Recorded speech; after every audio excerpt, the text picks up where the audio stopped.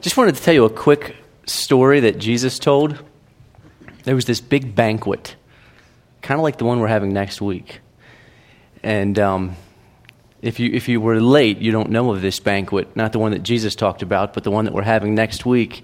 And Jesus said, go out and invite, all these people. And the one man said, well, I'm going to get married, I can't come. And the other man said, I'm going to buy some oxen, I can't come. And another man said, I bought some land, I can't come. And so Jesus went out and he invited everybody, the poor people and the people that, the has-beens, and they came. And when everybody else wanted to come, well, it was too late. And here's my little word of encouragement to you, that if you come next week and you come to this room, well, the banquet is not going to be here. It's going to be down the hall. And if you missed the announcements because you were too late, I'm sorry. But just a gentle reminder, as people walk in late,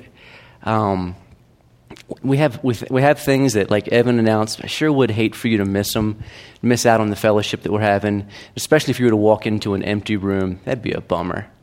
But it's good to see everybody. Hey, good to see you. Anyways, that was awkward. No, my name's Andy. If it's your first time here, welcome. It's good. It's good to see brothers and sisters and to fellowship with you. Good. I'm glad we got that slide up.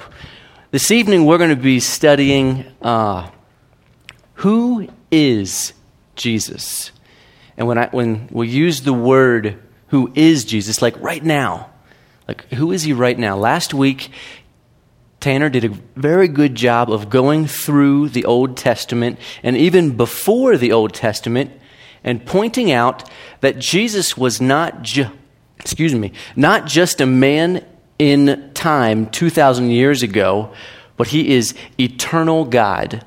And he looked even before creation. And then what we would do if we had more time is we would spend a week looking at pre-incarnate Jesus, and then we would spend a week looking at Jesus in the flesh, and then we'd spend another week looking at who he is now. But we spent all last year looking at, we looked at that verse, 1 John 2:6. If you claim to abide in him, you should also walk as he walked. So we walked through the Gospels and we looked at the person of Jesus, who he was as our example. This week's going to be a little bit different. I think sometimes that God puts things in my life so that I can use them to illustrate it, maybe to you or to people I'm talking about. I'll give you a couple examples. I told you, like I tuck my kid, I had 2 boys, I tuck them in, 3 boys, tuck the 2 in bed every night. And Rhett, my oldest boy, who's 5, says the funniest things. Like he'll catch you off guard. One night where I'm laying in bed, just kind of laying in the bed, they got the boys right here. And Rhett, this is a while ago, Rhett says, hey, Daddy. I'm like, yeah. And he's like, who do you love more, me or Jesus? Like, it's one of those moments where you're just like, how do you answer that? And so I gave him a long explanation. I'm like, well, Rhett, I love Jesus more. And if I love Jesus more, he gives me more love for you. And he was pretty satisfied with that. And the next morning he got up and he's like, hey, Mom, guess what? And Jen's like, what, Rhett? He's like, I love Jesus more than you. And Jen's like, it caught her off guard for a second. And then she was like, good, that's good. But last night, and I think this stuff happens so that I can tell you, because it has something to do with what we're talking about. Last night, I have 2 bunk beds, so I'm kneeled down in between them, and I'm going to pray with my boys. And they all like climb in my lap to pray. And it's not because like they're like holy little boys who want to get on their knees. It's because they think it's a good excuse to get out of bed. So they come and they crawl on me, and I pray for them. And then sometimes they pray too. And then last night, Rhett, I go, amen. And Rhett said, hey, Dad, wouldn't that be cool if, like, we were praying and when we opened our eyes, like, Jesus was right there and we were talking to him? And I was like, what? And he said, wouldn't that be cool? Yeah, I asked him twice. I said, if we were praying and, like, we close our eyes and we're praying, we open up, and Jesus is, like, sitting there with us. And I'm like, this is one of those times as a dad, I'm like, well, Rhett, Jesus is right here with us. God is with us. And he goes, I know, Dad, he's right there. And he points to this spot beside him. And I was like, what? And he goes, he's right there. And like, I'm like, and this thought crossed my mind, like, I wonder if, like, he's seeing things. And I said, why do you say that? And he said, because the Bible says that he's right beside us.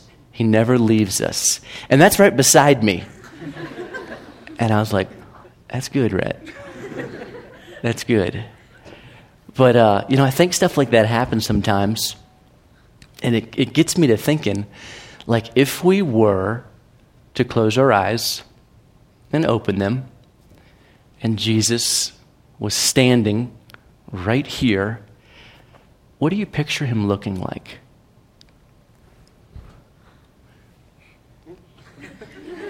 Isn't it funny how, it's not that picture. That's Brooke's idea of what Jesus looks like. I have a different mental in my head, but I think everybody has got, like, an idea of what Jesus looks like. What does he look like? Why is that even important to talk about? This is one of those evenings where, like, I've kind of debated, like, are we, like, just, like, talking about things that don't matter? Like, what Jesus looks like? I think it matters a lot. One, because it's in the Bible, and you'll see what I mean. But two, if you don't know what Jesus is like, how will you know if a false Jesus comes? There's a lot of people who talk about Jesus. The truth is are they talking about the true Jesus? That's the whole letter of 1 John. They were cool with the idea of Jesus, but they had totally missed the true Jesus. Jesus is a very good, excellent teacher, really good teacher. And if you'll watch how he teaches, he asks very good questions. Learn a lesson from that. Learn a lesson from Jesus. He asks good questions. And he's talking to his disciples one day, and he says to them, he had just been with the masses, the large group of people, and he said, hey guys, who do people say that I am? Remember what they said? Well, they said, well, some people say that you're John the Baptist. That's a compliment. Somebody said to you, man, you remind me of John the Baptist. That'd be a kind of a compliment. Some say that you're Elijah. That's another compliment. And I've had that song, Because of Tanner, stuck in my head all week. These are the days of Elijah, declaring the word of the Lord. So when I read this in my studies, I was like, Tanner, cool. But some say you're Jeremiah, raised from the dead, and others say you're prophets. And if you'll notice that all of those men, they're good guys. John the Baptist, man, people followed John. They turned from the Pharisees, and they wanted to know what John was teaching. And they thought that maybe Jesus was the reincarnated John the Baptist, raised from the dead. That's a compliment. Elijah's message was, these are the days when the Lord is coming. He's coming. These are the days of Elijah, declaring the word of the Lord. That was Elijah's message. You'd better pay attention. God's coming back. Maybe that's who Jesus is. Maybe it's Jeremiah, the prophet who lamented in sorrow.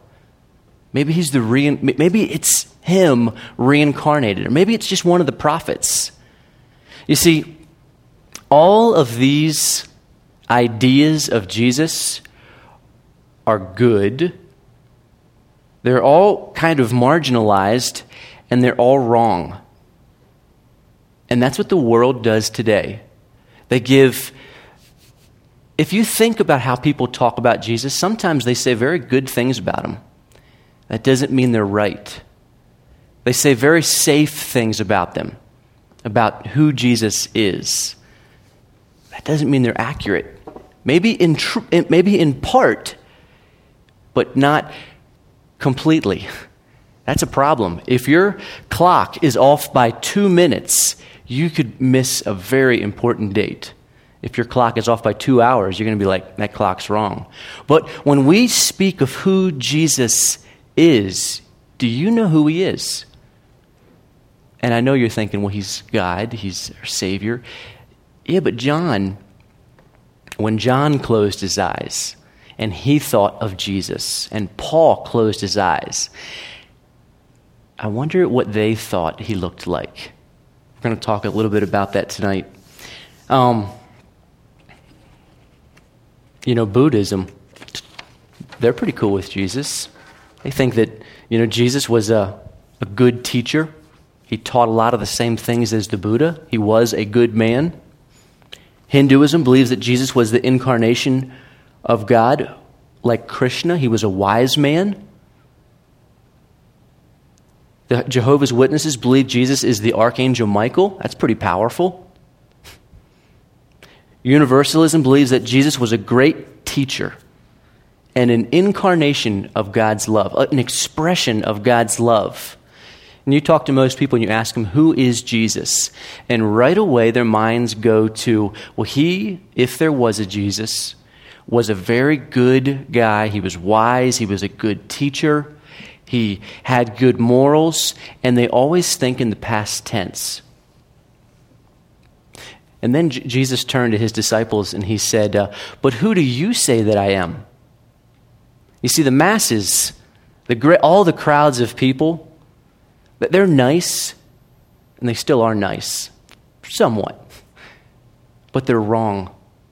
The masses were wrong then. They were very wrong. They were very generous, but they were wrong. And what they said was a lie. And what they said, if you believed it, it would condemn you. It's the same today. If you believe the wrong things about Jesus, you've got the wrong Jesus. Another thing with the same name. That's a big deal. And then Jesus turned to his disciples and he said to those who believed in him, who knew him, he said, but who do you say that I am? And that's my question for you tonight. What do you think Jesus is like? Peter said, you are the Christ of God. And I bet you a lot of you would affirm that. And there are other cults that would affirm that too, because they have little nuances. So we're going to look into tonight, who is Jesus? And we're going to have to divide this up into 2 sections. And my first thing tonight is who he is. And then the next time we get together, after our cornucopia of delight, will be, what is he doing? And what he is doing directly impacts the fruit that what you should be doing. So tonight is the root, who he is. Next 2 weeks from now, what's he doing? And that's going to impact what you're doing. So let's dig in here. The 3 things. Well, let me back up a little bit. Jesus asked his disciples that. I've asked you that. And what I'm afraid of is that a lot of times as believers, and I've done this myself, when I think of who Jesus is, and I have these wonderful songs that the guys led us in this evening, my mind goes to past tense. And I think, once again, I look upon the cross where you died, and I think of the cross, and I think of Jesus, and my mind goes way back then. But we looked at God's eternality, It's also a lot to do with Jesus. That Jesus is not just then. And that cross did not just have an impact then. It is alive and well, and that Jesus is alive and well today. And you cannot think of him. You can think of him as your example before he died. But tonight, when you think of who he is, you look at who you worship. You worshiped Jesus of the Gospels. He was your example. But tonight, we look at this is your Savior. He was your Savior. He's still your Savior. Let's look at who he is. The three things that I'd like you to take away this evening. I think it's three things that every Christian should know. Jesus Christ right now has a resurrected, physical, and glorified body. Right now. Right now. Not then. Yes, then. Not just then, but now. He has a resurrected, physical, and glorified body. Do you ever think about that? Like right now, Jesus is someplace. He's not just an idea, like Santa Claus. Sometimes we put Jesus in the same category as Santa Claus, where you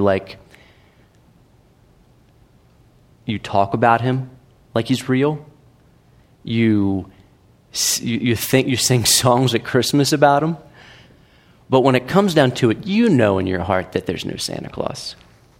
Do you ever put Jesus in there, that category? But right now, Jesus has a body that is resurrected and is glorified, and he is someplace right now. The Scripture says he's at the right hand of the Father. We'll talk about that later. Why is it important? As Christians, we spend a lot of time, and rightfully so, thinking about the cross. Man, that's good. But a part of that package is that he did not just die. Like he said, he rose again.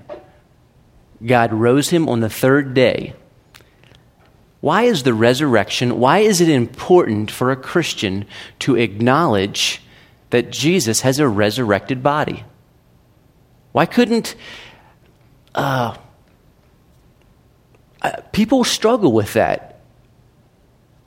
I have no problem thinking of a man who died and it was the expression of love and made great claims, and people stop there. But Jesus said, no, you can't stop there. I'm coming back. I'm going to be resurrected. I want to read to you a verse in 1 Corinthians 15. How big a deal is it that Christ has a resurrected body? This is how big. 1 Corinthians 15. But if there is no resurrection of the dead, then Christ is not risen.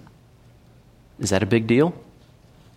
And if Christ is not risen, then first our preaching is empty. If Christ is not risen, then what I have to say from Scripture is just gibberish. That's what Paul said. And second, your faith is empty. What I have got to say is gibberish, and all the things that you believe, they're empty. Yes, and we are found false witnesses of God. That's a big deal. If the resurrection is not for real, then I'm a liar, you have an empty life, and we are false witnesses before God. Because we have testified of God that he raised up Christ, whom he did not raise up. We say that God's a liar. If in fact the dead do not rise. For if the dead do not rise, then Christ is not risen. And if Christ is not risen, your faith is futile. And you are still in your sins. Then also, those who have fallen asleep in Christ, they're perished. You put your faith in Christ, he has not risen, you're dead. Done. And then verse 19, if in this life only we have hope in Christ, we are of all men most pitiable. Is it a big deal, the resurrection? It's huge. You don't have the resurrection, you don't have the gospel. You can't play with Scripture and take some of what Jesus said and not the other. The fact that Jesus has a resurrected body right now is huge. Let me read something from you I was encouraged by in Acts 1:3.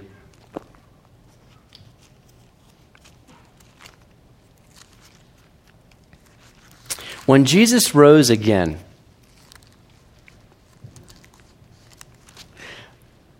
I like this verse, and I'll tell you why.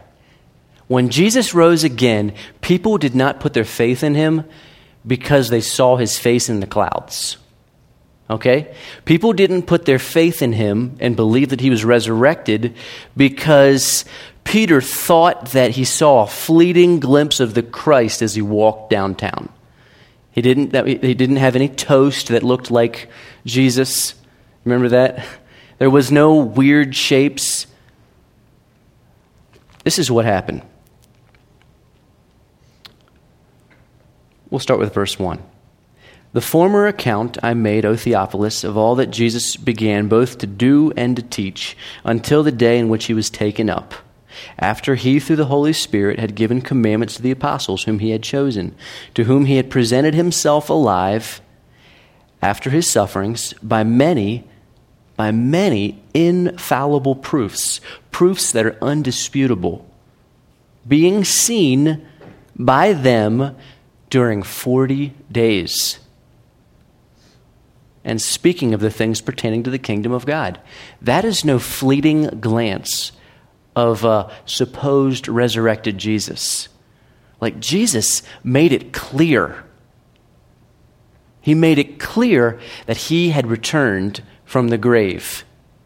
And people would say, well, how do we know he died? We'll talk about that a little bit later. But there was no, God, in his graciousness, he made it very clear, and not to just a couple people, to many people. Another testimony of the resurrection is, if you look at history, all of a sudden out of nowhere, you know what pops up? The church.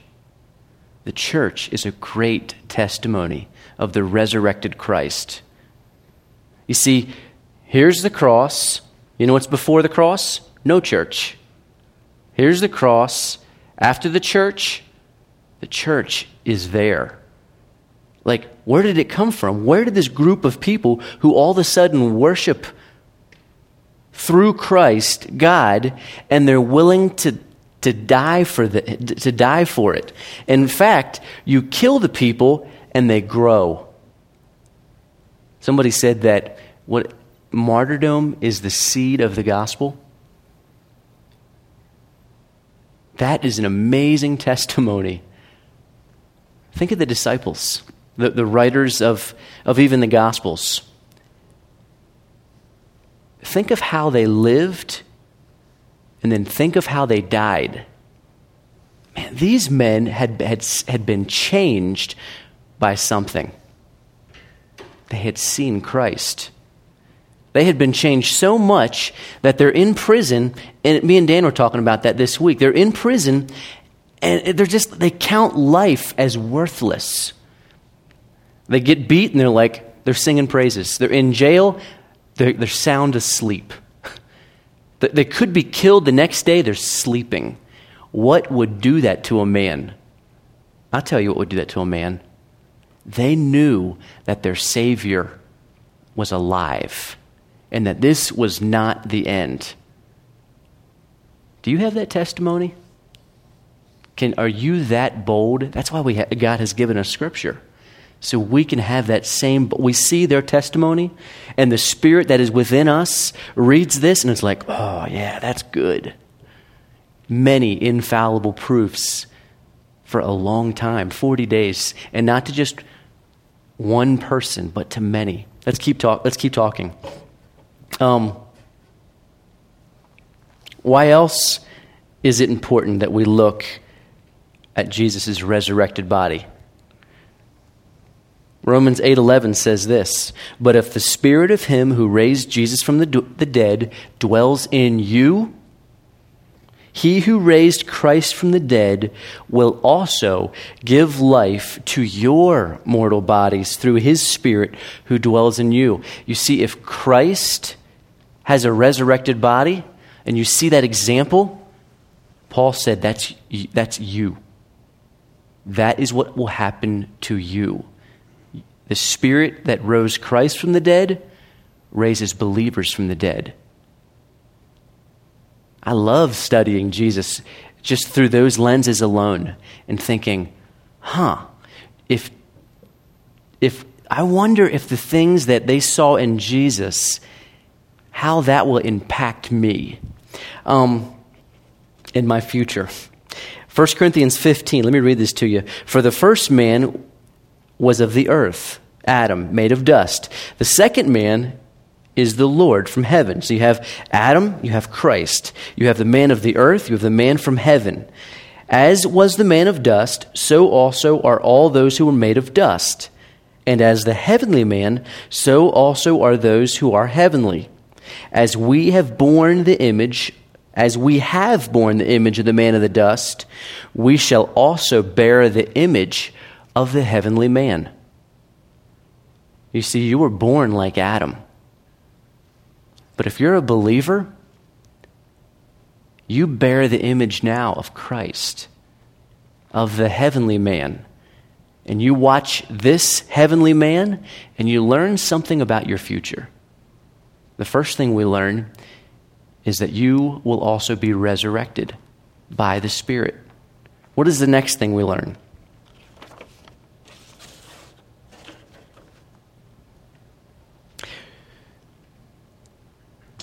Christ has a resurrected, second, this is important, he has a physical body. It's not, I heard a testimony at the beginning of this year. It was a young lady who said, I always thought Jesus was just a spirit.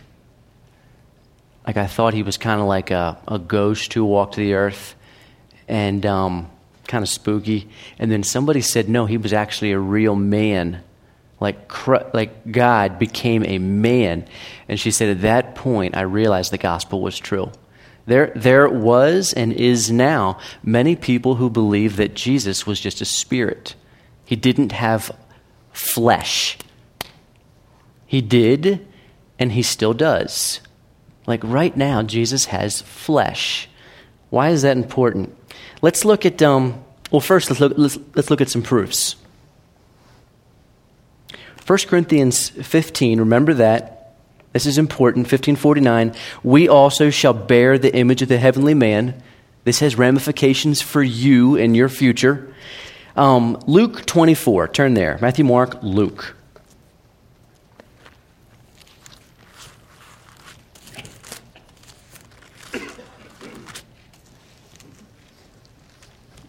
Luke 24:37.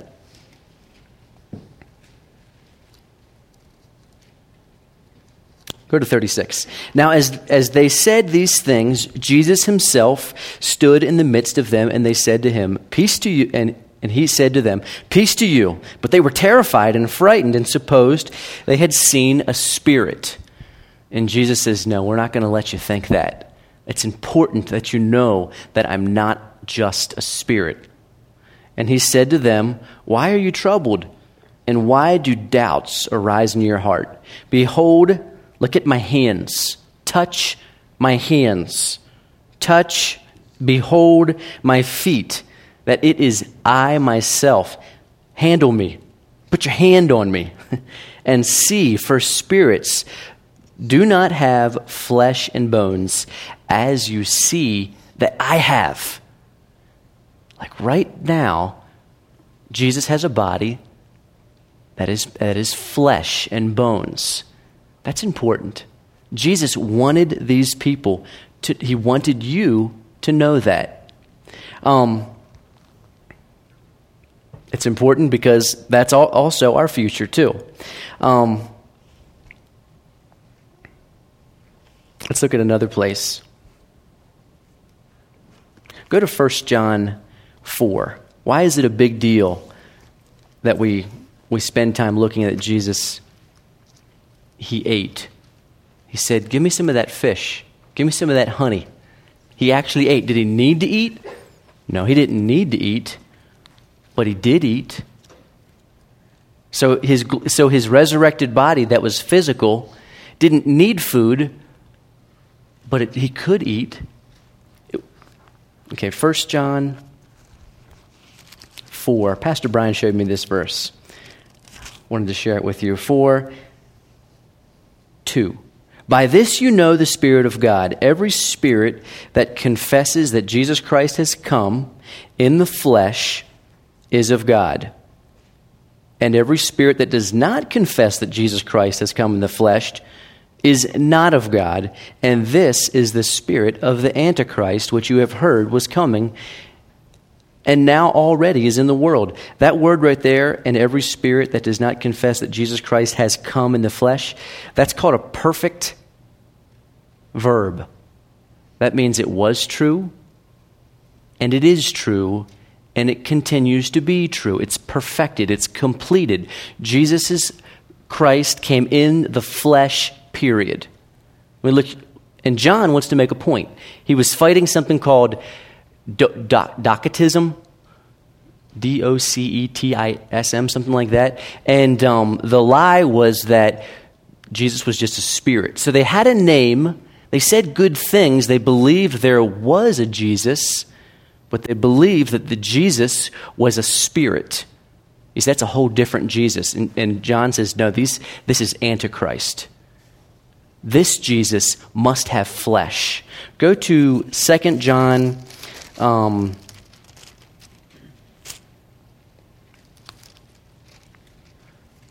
7. For many deceivers have gone out into the world who do not confess Jesus Christ is coming in the flesh. This is a deceiver and an antichrist. It's a big deal that we see that Jesus Christ was a man who was in the flesh. He died, and he still has flesh. Why is that a big deal?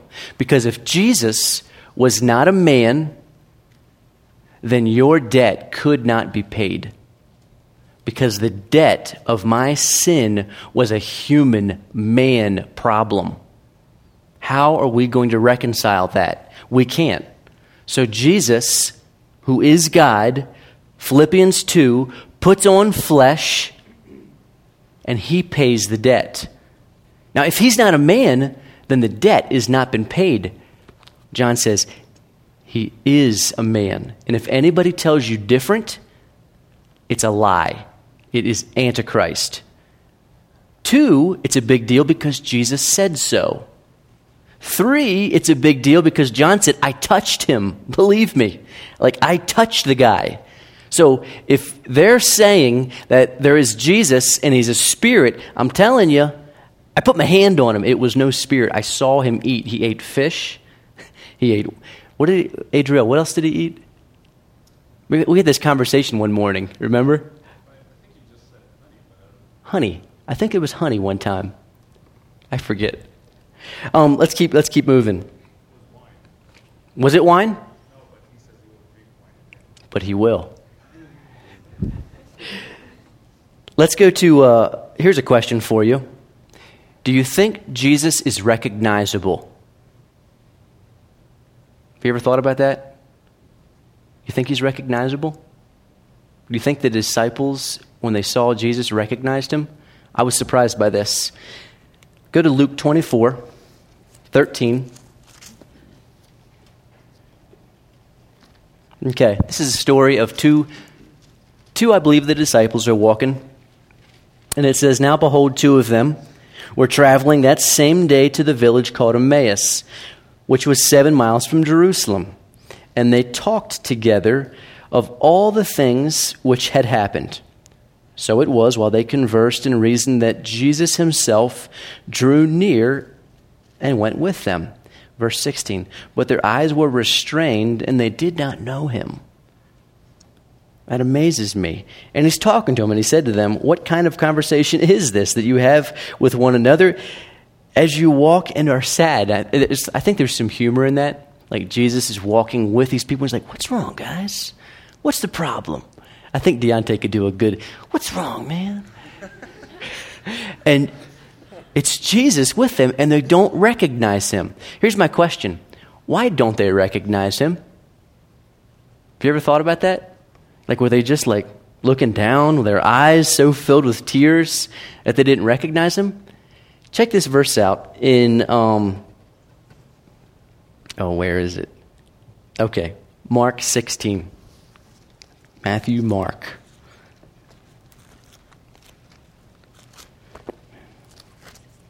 Mark 16. This is going to put a little bit more understanding, a broader understanding to the story that I just told you. 16:12. After that, he appeared in another form to the two of them as they walked and went into the country. And they went and told it to the rest, but they did not believe them. Now, you just skipped over a really important word. There's those two guys, they're walking, and it says, after that he appeared in another form. You know what that word means? The original word there is morphe. Morph. What's morph mean? What does it mean? Morph. If you morph, you're one way, and then you're another way. Somehow, in Jesus' resurrected human body, he was not bound to look like you would think he looked. He was able to morph, to have a different form. And that word is used one other place in Scripture. What does the word mean? It means to change shape, to adjust your parts. I find that fascinating. It's found in Philippians 2, where Jesus was found in the likeness of man, in the form of God. Morph. So God, almighty, eternal, without bounds, humbled himself and morphed, became a man. And you find here in the Gospels, and there's that little occasion, the two men are walking, and Jesus is with them, and they don't recognize him. And I don't know what was different. It says that their eyes were kept from seeing him. His appearance was different. But I find that very interesting about Jesus' physical body is, in some regards, he's not bound like this human body is now. Let's keep think on that for a little bit. So is Jesus recognizable? Sometimes. Another time, he's talking to Mary. Remember this? He's in the garden. He asks Mary, and she's expressing her sadness, and he says, Mary. And then she cries out, Rabboni, which means teacher. I think that's what it means. And then, so sometimes. But then you think of Stephen. Remember Stephen? Stephen is getting ready to be stoned. The heavens open up, and what does he say? I see Jesus. He recognized him. Like there's no doubt in his mind. Like, is he recognizable? Yeah. I remember being a little kid and thinking when I get to heaven, how will I know David? And how will I know Moses? And how do I know if I don't mix up David for Jesus? Or you will recognize him. In Revelations 1, it says that Jesus is returning with the clouds, and every eye will see him, and the nations will mourn, even those who pierced him. Can you imagine being those who sent him and crucified him? The Romans, the Jews, my sin, those who have not been repented, and they see him and they know, they recognize him. Let's keep talking. Jesus has a resurrected, he has a physical, and he has a glorified body. And this is one of those, we'll skip over that. When you were a little kid, did you ever want to know, like, can I fly when I'm in heaven? Or can I vanish? Or can I walk through walls? I always wondered stuff like that. And people are shaking their heads. Yeah. Luke, you can read Luke 24:31. I think that's interesting. We'll leave it at that. At Acts 1:9, the last time that Jesus is seen on earth, he's with his disciples and those who are following him, and all of a sudden, Jesus floats up in the air. His body is not bound by the rules of this world. Gravity is all of a sudden does not take effect on him, and he just goes where he wants to go, and he is received by the clouds. Scripture says that's how he's coming back. He comes with the cloud. He leaves, and the clouds, as if creation takes him, and someday he comes back, and all those who are believers will join him in the clouds. That'd be a neat study, just to look up the theology of clouds. There's a lot in Scripture about clouds. Let's keep talking. His last sighting. Last sightings. Paul said, I saw him. The disciples saw him. Paul said, I saw him too. Do you remember that sighting? Paul's going down the road. He's going to persecute Christians. And all of a sudden, he's knocked off his horse. And Jesus says to him, Paul, Saul, why do you persecute me? Do you remember what he saw? All he saw was just unapproachable light. Like there's something about Jesus that he is preceded by intense light. Who else? John. We're going to end with John. Probably my favorite account of who Jesus is. The resurrected, physical, and glorified Jesus. Revelations 1.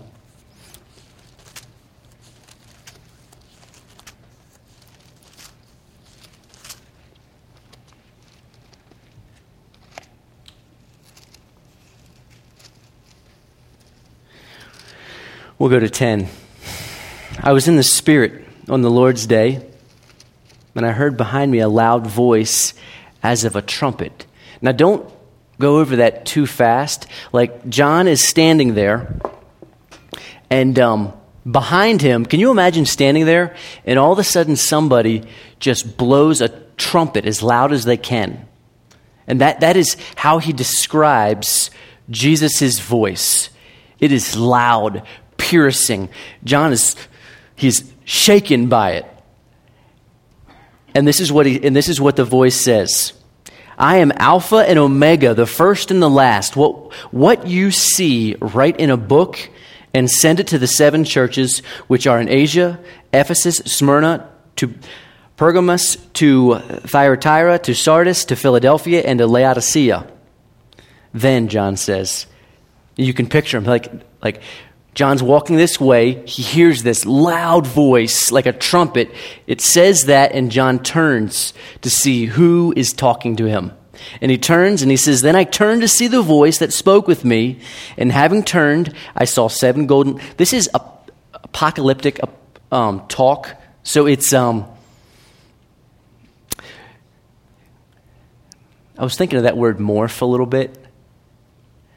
And Jesus has the ability right here with his person that John sees Jesus, but Jesus is able to take his the way he looks and to capitalize on some amazing things. Okay? So it's apocalyptic talk, so it's confusing, but they all stand for things. And Jesus is able to do this. So John turns and he sees 7 golden lampstands, and in the midst of them, one like the Son of Man. It means he's walking among the 7 lampstands. One like the Son of Man, clothed with garments down to the feet and girded about the chest with a golden band. What he's wearing, it's what a priest or a king would wear. Something royal that would go the whole way down to the ground. And the chest band would further signify what a priest would wear. His head was as white like wool and as white as snow. And you think, that's kind of strange, Jesus. Why would you have like really white hair? What is Jesus getting at? And I think of Moses, who would just be a fraction, who just was near God's glory, and his head was just white because he had been close to God's glory. And what we see here with Jesus is the glory of God, and his head is white. It's not that he's an old man. It's that holiness and all the glory is radiating from his face. It's white like wool. It's white as snow. And his eyes like a flame of fire. Now somehow, John turns and he sees Jesus' eyes and he says, they're like fire. What is that? Did you ever... I've been thinking about this past week. There is a lot to being judged by the way somebody looks at you. Did you ever get the look from your parents? You knew. I do it to my kids. Like, they just look at my eyes and they know, oh man, I messed up. And Jesus, you look at his eyes, and John says his eyes were like fire. Turn to Hebrews 4:12.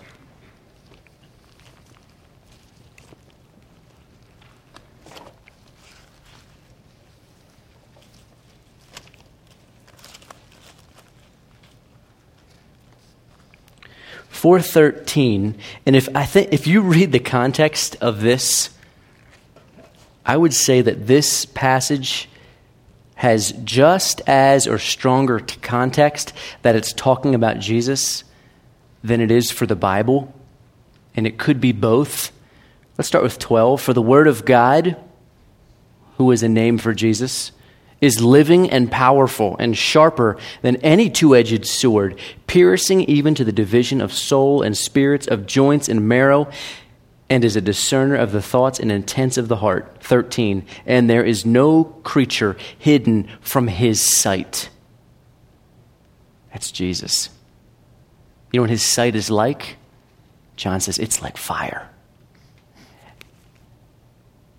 And there is no creature hidden from his sight, and all things are naked and open to the eyes of whom we must give an account. You know, I picture on Judgment Day, people standing before Jesus, and he looks, and people are like, I am guilty. There's no question about it. That's all he has to do is just look. And you see his holy radiance, and he looks, and you just know. Isaiah, you know what he said? I'm undone. I should melt. I should cease to exist. I should lose my mind. John says his eyes were like fire. Let's keep talking. This is who Jesus is. All those ideas of who Jesus was, like right there, that's your example of humility, Philippians 2. This is who he is. Let's keep talking. His head, and his feet were like fine brass, as if refined in a furnace. And let's stop there for a second.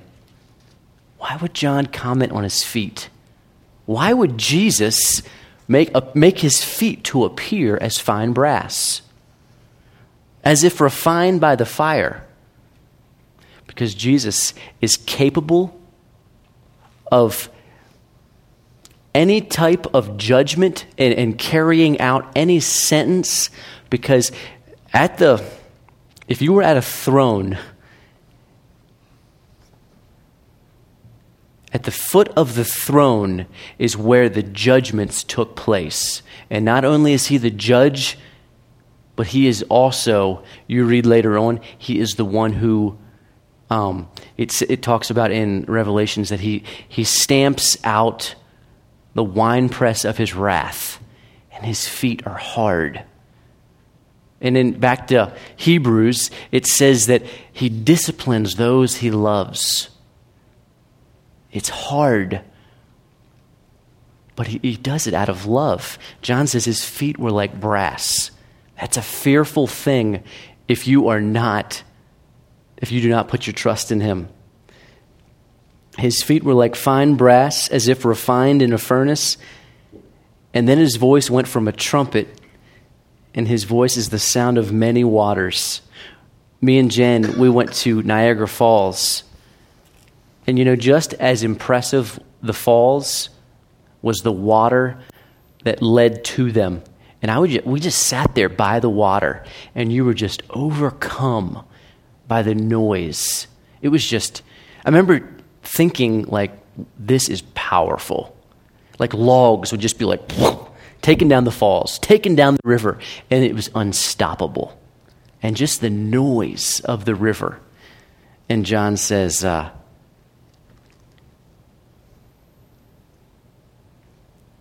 sound of his voice as of many waters. He had in his right hand 7 stars, and out of his mouth went a sharp 2-edged sword.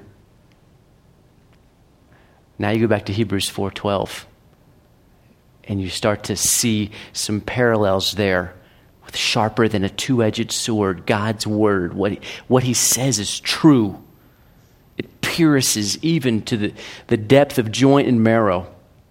And his countenance was like the sun shining in its strength. And when I saw him, I fell at his feet as dead. But he laid his right hand on me and said to me, do not be afraid. I am the first and the last. I am he who lives and was dead. And behold, I am alive forevermore. Amen. And I have the keys of Hades and of death. Write all these things which you have seen, and the things which are, and the things which will take place after this. Let's go to one more place as we close of who Jesus is, and that's Revelations 19. And this is who he is and who he is to come. Revelations 19:11, when he returns. 19:11, now I saw heaven open, and behold, a white horse, and he who sat on it was faithful and true. Jesus, he doesn't need a horse. He can fly. But he rides a white horse to show you who he is. Kings return on horses. Jesus returns because he is the king. He rides a white horse, and his name is faithful and true, and in righteousness he judges and makes wars. Here we are again. His eyes were like a flame of fire. In his head were many crowns. Why many crowns? Because he is King of kings and Lord of lords. He doesn't just have one kingdom. He is king over all. We're going to look at this next time. And he had a name written that no one knew except himself. We spent some time looking at the character of God. And we were blown away by God's character in this name. Do you realize there's things about Christ that you don't even know? Like there's character attributes of God you don't even know. Jesus has a name you don't even know. Nobody knows but himself. What does that even mean? It means you'll find out someday. No one knew but himself. 13, he was clothed with a robe dipped in blood. Most people I'll just say, some people, when they read this verse, they see it that Jesus has dipped his robe in the blood of, because he's going to war. But if you read the passage yet, he's on his way to war. So the question is whose blood is on the robe? I think it's his own. I think the blood that is on his robe is, you see, I am the one who died, and I have returned. Do you see what I'm wearing? He was clothed with a robe dipped in blood. His name is called the Word of God, and the armies in heaven that are behind him, they are clothed in fine linen, white and clean. Do you know why the armies are clothed white and clean? Because the one who precedes them was dipped in blood and gave his life up. And they follow him. Follow him on white horses. Now out of his mouth goes a sharp sword, that with it he should strike the nations, and he himself will rule with a rod of iron. He himself treads the winepress. And now we're getting back to his feet, the brass, hardened feet. He himself treads the winepress of the fierceness and the wrath of the Almighty God. And he has on his robe and on his thigh a name written, King of Kings and Lord of Lords. This is who Jesus is. Like when you're worshiping and we're singing these songs, and Jesus is not just an idea that we sing about.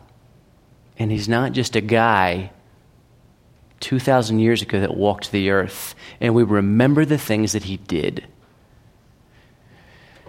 Jesus turned to Peter and he says, "Who do you say that I am?" And Peter says, "You are the Christ. You are the Christ of God." This is who we sing to. This is who we worship. My next question is what is he doing? What's Jesus doing? And that's what we're going to look at the next time we come together. Why don't we'll close with a word of prayer. I'll ask the guys to close our time of worship, and then I have a couple announcements to make.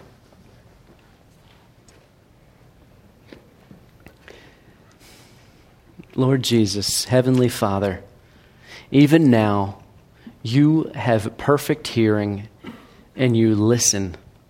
And you listen to our prayers, Lord, and you say, "Come boldly before the throne because of what you did." Lord, thank you for what you did. I pray, Lord, that we would not have small ideas of your Son, but we would realize that he is King of Kings and he is Lord of Lords. Lord, help us always to think rightly of who Christ is. Help us to think biblically, Lord. Thank you for your word. Lord, help us to put aside all of the cliches, all of the things that people just talk about and pictures that people draw, Lord. We have no picture of you, Lord. We just have some descriptions. But Lord, someday we will see you. And we look forward to that, Lord. Lord, help us to worship you, as you said, in spirit and in truth. We asked all these things in your name and because of what you did, Lord, now and forevermore. Amen.